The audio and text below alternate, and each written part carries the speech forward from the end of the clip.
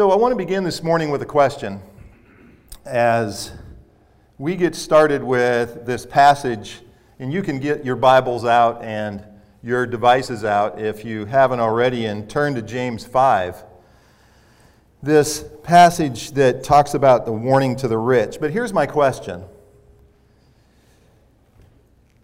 It's a statement, truly.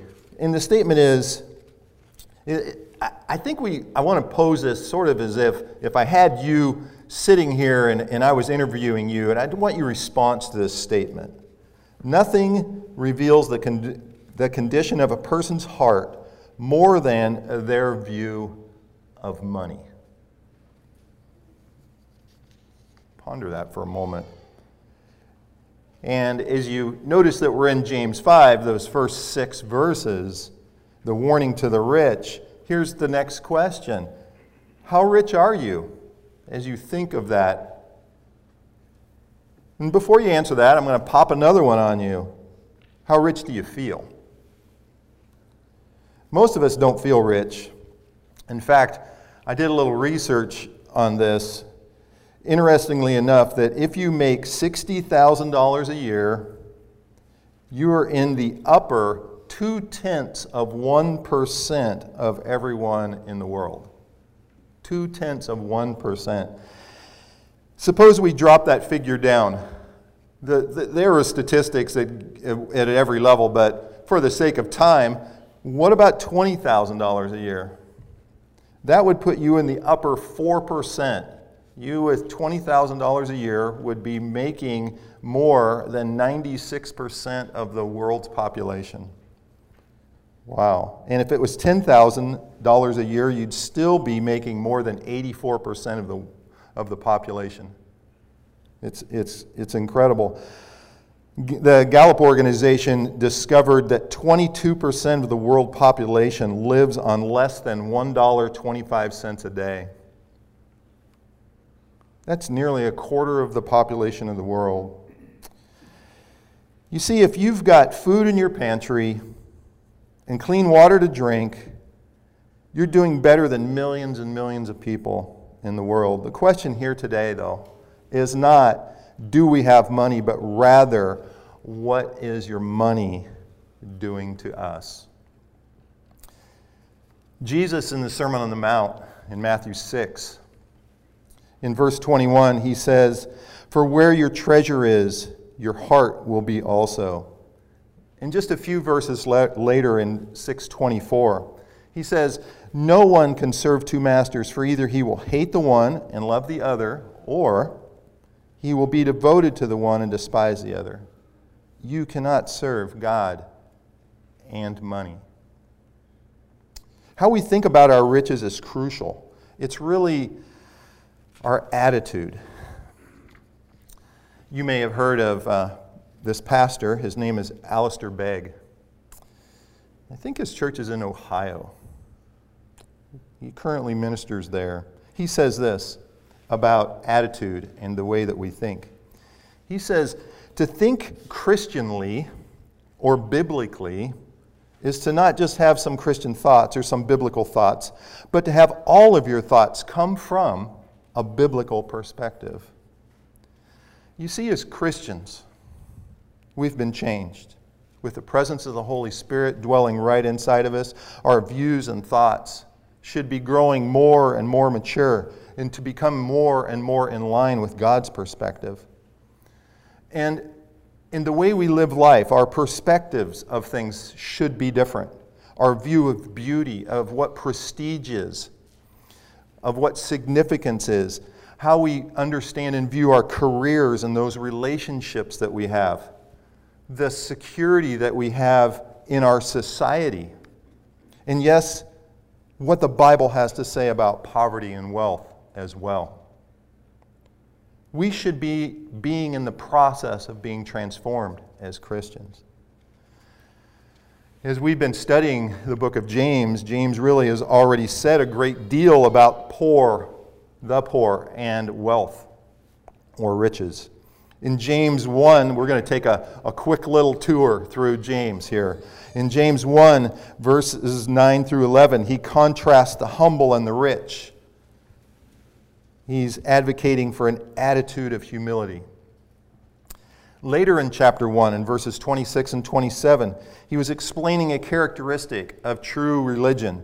He says that if anyone thinks he is religious and does not bridle his tongue, but deceives his heart, this person's religion is worthless. Religion that is pure and undefiled before God the Father is this: to visit orphans and widows in their affliction, and to keep oneself unstained from the world. Well, he continues on in discussing wealth and the poor. In chapter 2, the first 7 verses, he talked about how we shouldn't show partiality and how poor are rich in faith, and that we should not give preference to the rich, that worldly wealth is not important. And later in chapter 2, he said, hey, there's this strong connection between faith and deeds, and that you should be acting as if you have faith, and that if there's a brother in need, that you should meet the need.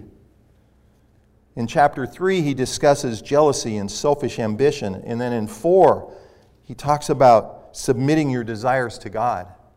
Selfish ambitions can make you an enemy of God. And he continues on and says at the end of chapter 4 that whoever knows the right thing to do and fails to do it, for him it is sin. Then that life is but a mist. So let's take a moment with all of that preliminary and read the passage. James 5, 1 through 6. Come now, you rich, weep and howl for the miseries that are coming upon you. Your riches have rotted, and your garments are moth-eaten. Your gold and silver have corroded, and their corrosion will be evidence against you, and will eat your flesh like fire. You have laid up treasure in the last days.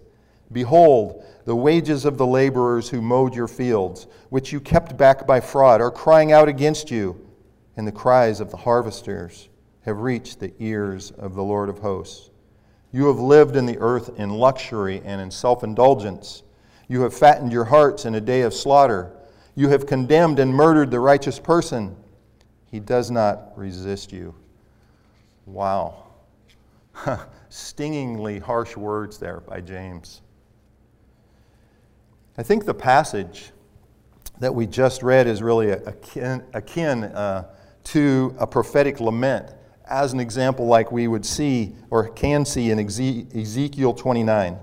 Here we see a prophetic word given against Pharaoh and his forces. Pharaoh is addressed, but the people of God are the audience. So they might learn and be comforted by the fact that what is in store for Pharaoh, in spite of all of his forcefulness, will be overturned by the living God. And Jesus, in Luke 10, talks about these two cities, Chorazin and Bethsaida, and he says, woe to you, inhabitants of these cities weren't hearing the words, but it was a prophetic lament against those places. And in hearing this, his disciples might learn that those who are opposing Christ in this kingdom will be overthrown. Now, there's always this question about who are the receivers of these 6 verses? And we understand that the book of James was written to the dispersed church, that it was written to Christians. But I would like to give 4 quick points to establish that the target of the discussion were unbelievers. First, he refrains in this passage from his frequent address of saying the word brothers, to which we will return again in 5:7. So it's these 6 verses that there's no warm connection, no word that is meaning community, especially fellow Christian. There's 15 times in the book of James, in the 5 chapters, where this word is used. 10 of them come up through chapter 4, and 5 in the end of chapter 5. But in these 6 verses, not mentioned. And then secondly, in James 4, 13 to 17, just before our passage today, he didn't have any explicitly Christian address here. But then he follows that up with, I think of it as almost like a chest thumping, like, hey, you rich. And he's just calling them out. Thirdly, James writes to the rich not with instruction or exhortation, but with this thorough condemnation, refusing to give the slightest hint of any redemption that is expected. And finally, his approach is in keeping with many Old Testament passages, condemning rich oppressors and affirming their needy, righteous victims. So, who are the rich that's being addressed here? Well, they're unbelievers who use their wealth to harm others. Importantly, it also includes those at the end of chapter 4 and verse 17. And we read there that they knew the right thing to do, but they didn't do it. And they did not use their wealth to help others. So here we are today in 2020. How should we read this section? Well, first, we should be comforted by the fact that James' words that God gives here are not allusions to anything other than the fact that the unjust will get punished. We should also hear a warning in James' condemnation that the temptation to trust wealth instead of God is a trap. It's been a trap, and it's still a trap today. And most of us are vulnerable to that trap. The theologian John Calvin had this to say. He says, James has a high regard to the faithful that they are hearing about the miserable end of the rich, might not envy their fortunes, and also following God would be the avenger of their wages they suffered, and they might with a calm and resigned mind bear them. Wow. James is making it clear that though the rich appear to have it made in the shade, but really, they're the ones that should be wailing and howling. He wants his readers to understand the plight of the rich that's being described. And there's an outline that I could give you real quick. The first verse, it's the judgment. Then in verses 2 and 3, verse 4, verse 5, verse 6, there's a warning and the judgment being called out there in those. So I'm going to give you more details as we move through. So let me handle verse 1, the judgment. It says, "Come now, you rich, weep and howl for the miseries that are coming upon you." Wow. If you knew what you were doing, he says to the rich, you would weep and wail for the terror of the judgment that is coming upon you at the day of the Lord. The vividness of the picture is increased by the word which James uses. It means even more than to wail. It's a shriek. It depicts the frantic terror on those on whom the judgment of God has come. We might well say that it is the word which describes those undergoing the tortures of the damned.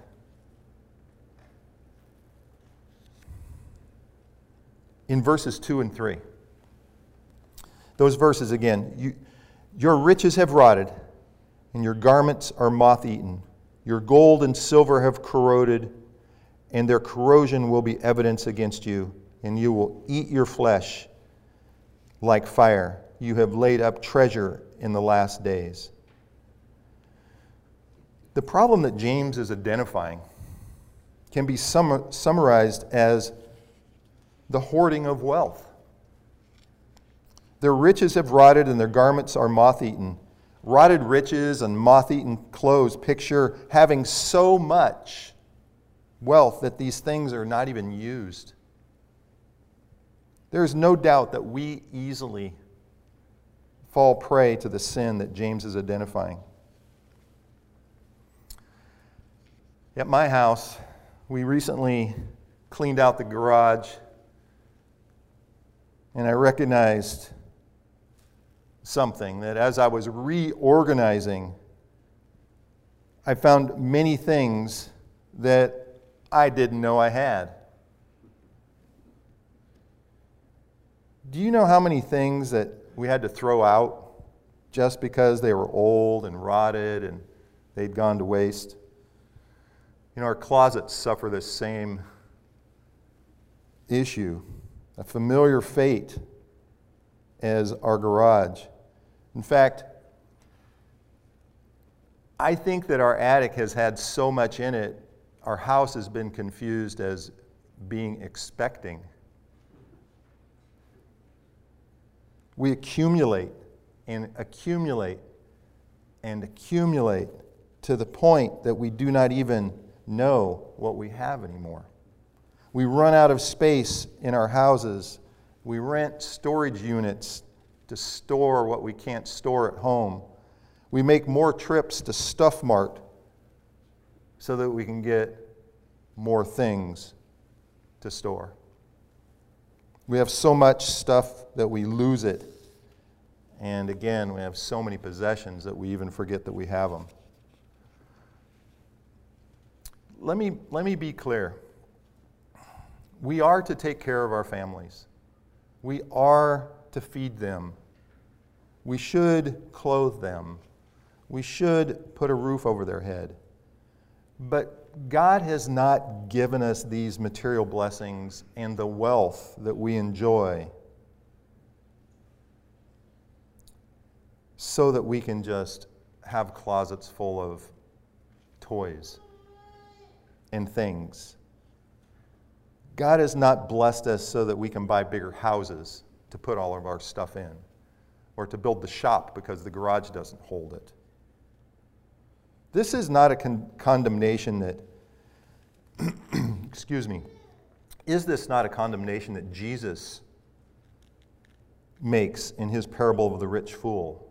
You can find that in Luke 12. Remember what the rich fool said when he had a mighty windfall of this great crop? And he said, here it is, and he said, I will do this. I will tear down my barns and build larger ones, and there I will store all my grain and my goods. What did the rich fool do? Well, he began to hoard his riches. He decided to build bigger barns because he had so much stuff. What is it that we're hoarding up for? Are we hanging on to everything because we want to give it to our kids?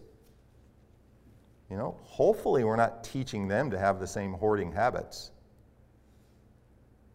Things simply wear out, as James observes. None of these things last, so why is it that we're trying to accumulate so much of it? God gives to us so that we will use our possessions and our wealth to further the kingdom of God. We should give our clothes to those that need clothes. We should give our possessions and wealth to help our fellow Christians. We should be giving our time to be used by God as well. We are living in difficult economic times for sure. In terms of work and jobs, we should be prepared to give the things we have to help each other out. Here, I have two of something. Please, take mine. Give what you have and stop collecting more and more and more. We have people in this very church who can use our assistance. How about investing money in the efforts to reach the lost? Could there be more valuable thing to do than to give money to the church?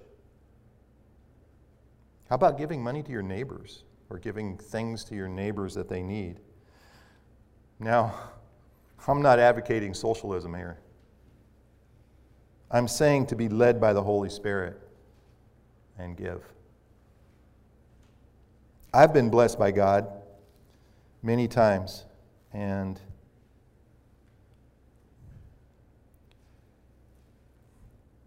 with some emotion, I remember having needs and brothers and sisters coming up to me in this pocket right here and just sticking money in it. Wow, what a blessing. Those people are not hoarding for sure, and I know many of you have the same heart, and I want to encourage that. There have been times when I've leaned this way some. In my own words, here it is. It shouldn't be given broken stuff. You know, we should use our money and our resources to give good things and let the Lord take credit for how you're being used. Yeah. Sometimes, hey, I'll give something, but it's not that good to be giving it away. We should be careful of what we're gripping onto and hoarding. Well, there's this second topic, and it's in verse 4, defrauding. The verse says, "Behold, the wages of the laborers who mowed your fields, which you kept back by fraud, are crying out against you. And the cries of the harvesters have reached the ears of the Lord of hosts." Here, James identifies those who gather wealth by defrauding other people with dishonest treatment and the intention of gaining money. He's picturing a person who is not generous at all with his wealth. Rather, this person is squeezing the almighty dollar, trying to get as much as he can out of it. To use a word, he's a cheater.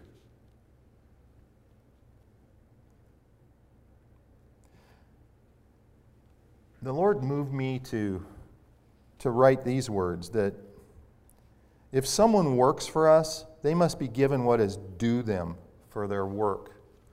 We must not be swindling our employer, trying to get more money out of them than what is due to us. How about this one, you guys, this morning? Our taxes should be paid in full. Again, we should be generous with our money.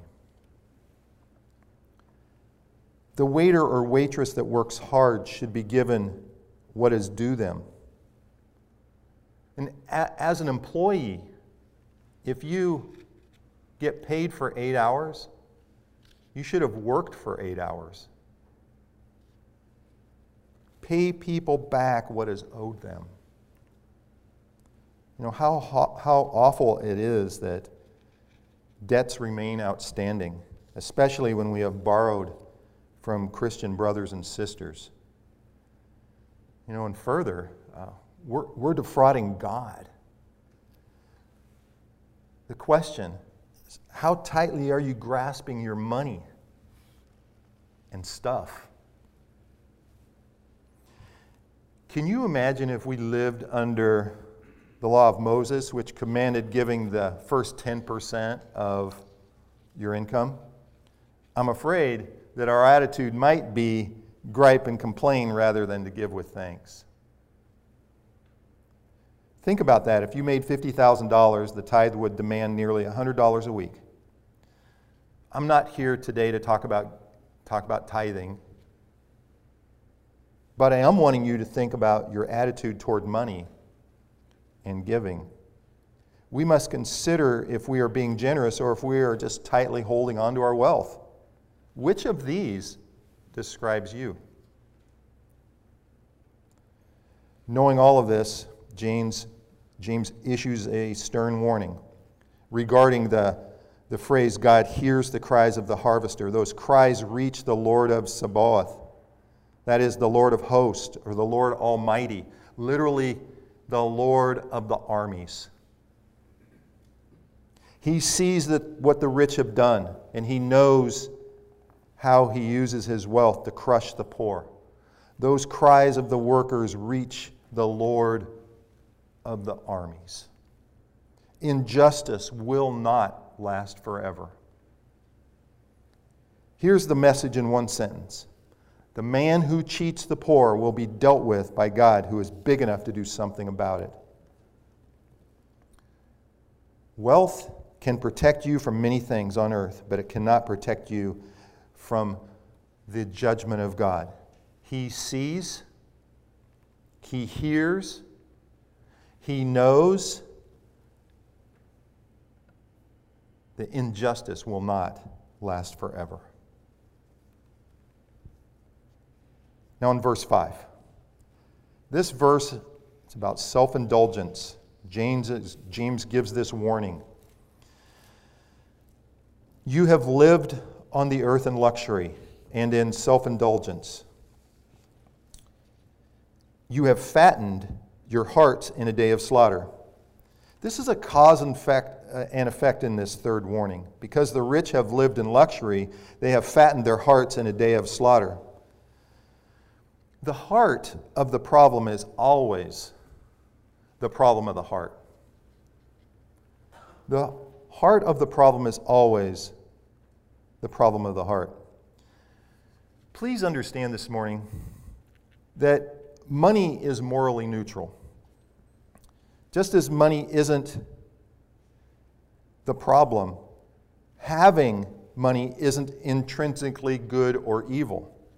And the poor are not righteous because they're poor, and the rich are not necessarily evil because they have money. Righteousness doesn't depend on the size of your bank account, but riches can trick you into thinking that you don't need God. After all, you have enough money to kind of create your own little heaven on earth here. But it's not real, and it won't last. But money has tremendous power to feed our delusions. Have you ever seen the I think it was a meme, and it had this really nice house and a shovel leaning against it, and there was two graves right beside the house. And the caption was something like, we're all going to end up in the same place, our bodies. The point being that the rich men James is talking about had fattened themselves at the expense of their workers. Their greed blinded them to the needs of others. They rationalized their sin by saying, it's a dog-eat-dog world. That's how business gets done. You can't make an omelet without breaking a few eggs. Anyway, it's not my problem. Wow. Have any of you ever raised any livestock? I grew up with some cows around and some cattle and quite a few pigs. At our highest point, we had 230 pigs. And we some of those would get made into bacon. And right before it was time to slaughter, we fed them hard. We were looking to get as much bacon as we could. And the pigs, they're just lopping it up, not knowing what's coming. Not knowing what's coming at all. No idea. Unfortunately, for those who only think of themselves by satisfying their desires for self-indulgence, a day of slaughter is coming, and God's going to start with the rich pigs. Let's take a look at verse 6. Wealth can make us ruthless. You have condemned and murdered the righteous person. The righteous person here probably referring to a class of people. And then he finishes with saying, he does not resist you. The word translated condemned here probably comes from the courtroom. It means to press a guilty verdict in a very personal way. In this case, the rich are using the legal system to destroy the poor. If you look back at chapter 2, verse 6, we see that the rich people knew how to work the system. And this poor day laborer had been ripped off by the man who had promised to pay him, and he lied to his face. The laborer probably was making just enough to feed his family. So he needed the money in order to be able to really meet the immediate needs. So this laborer gathers up what money he can, and he tries to bring the wealthy man to court, and we all know how this ends. The rich have all the advantages. They can hire the best lawyers who know how to craft the most powerful arguments. The rich can pay off necessary people and essentially rig the system. And they can turn the truth upside down so the poor man has no chance. And when he tries to win in court, the judge not only rules against him, he sends the poor man to prison, bankrupting him in the process. And meanwhile, the rich man laughs about it with his buddies out on the golf course, having been willing to do anything for money, even murder.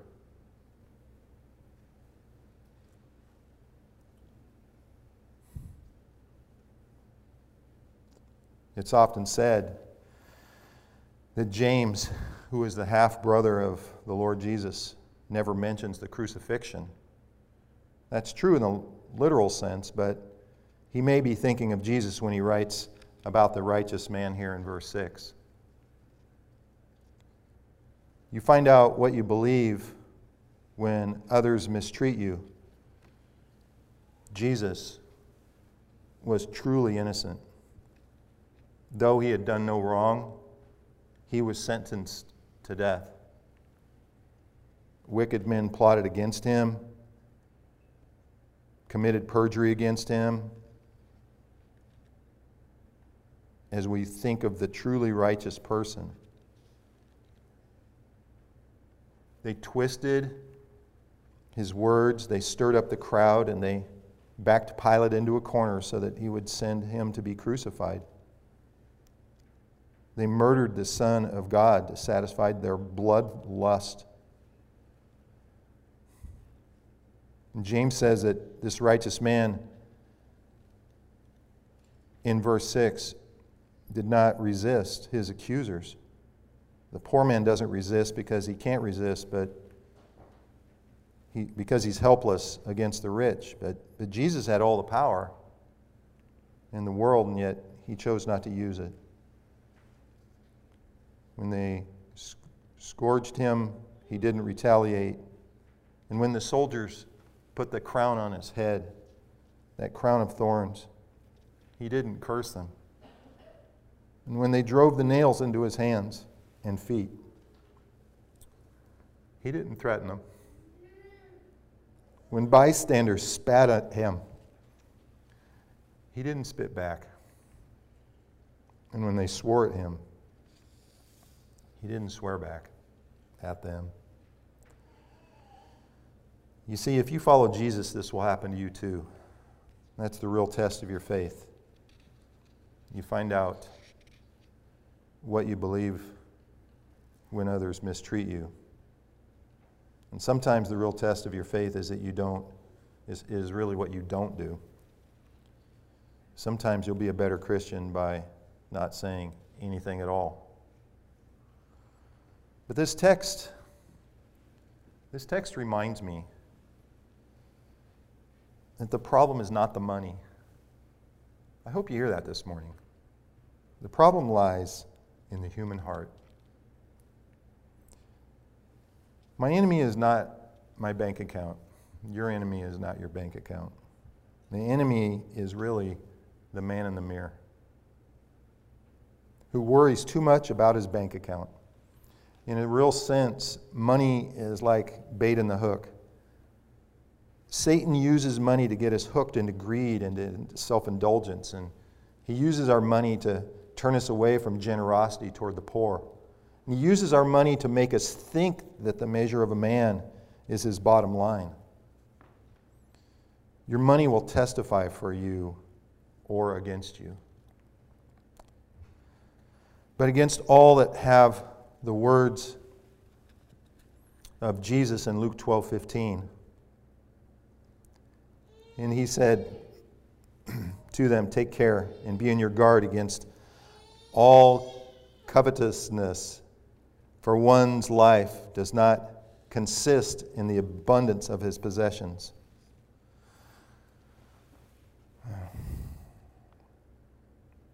We began today, when I started, with a statement. It was the question I asked of you.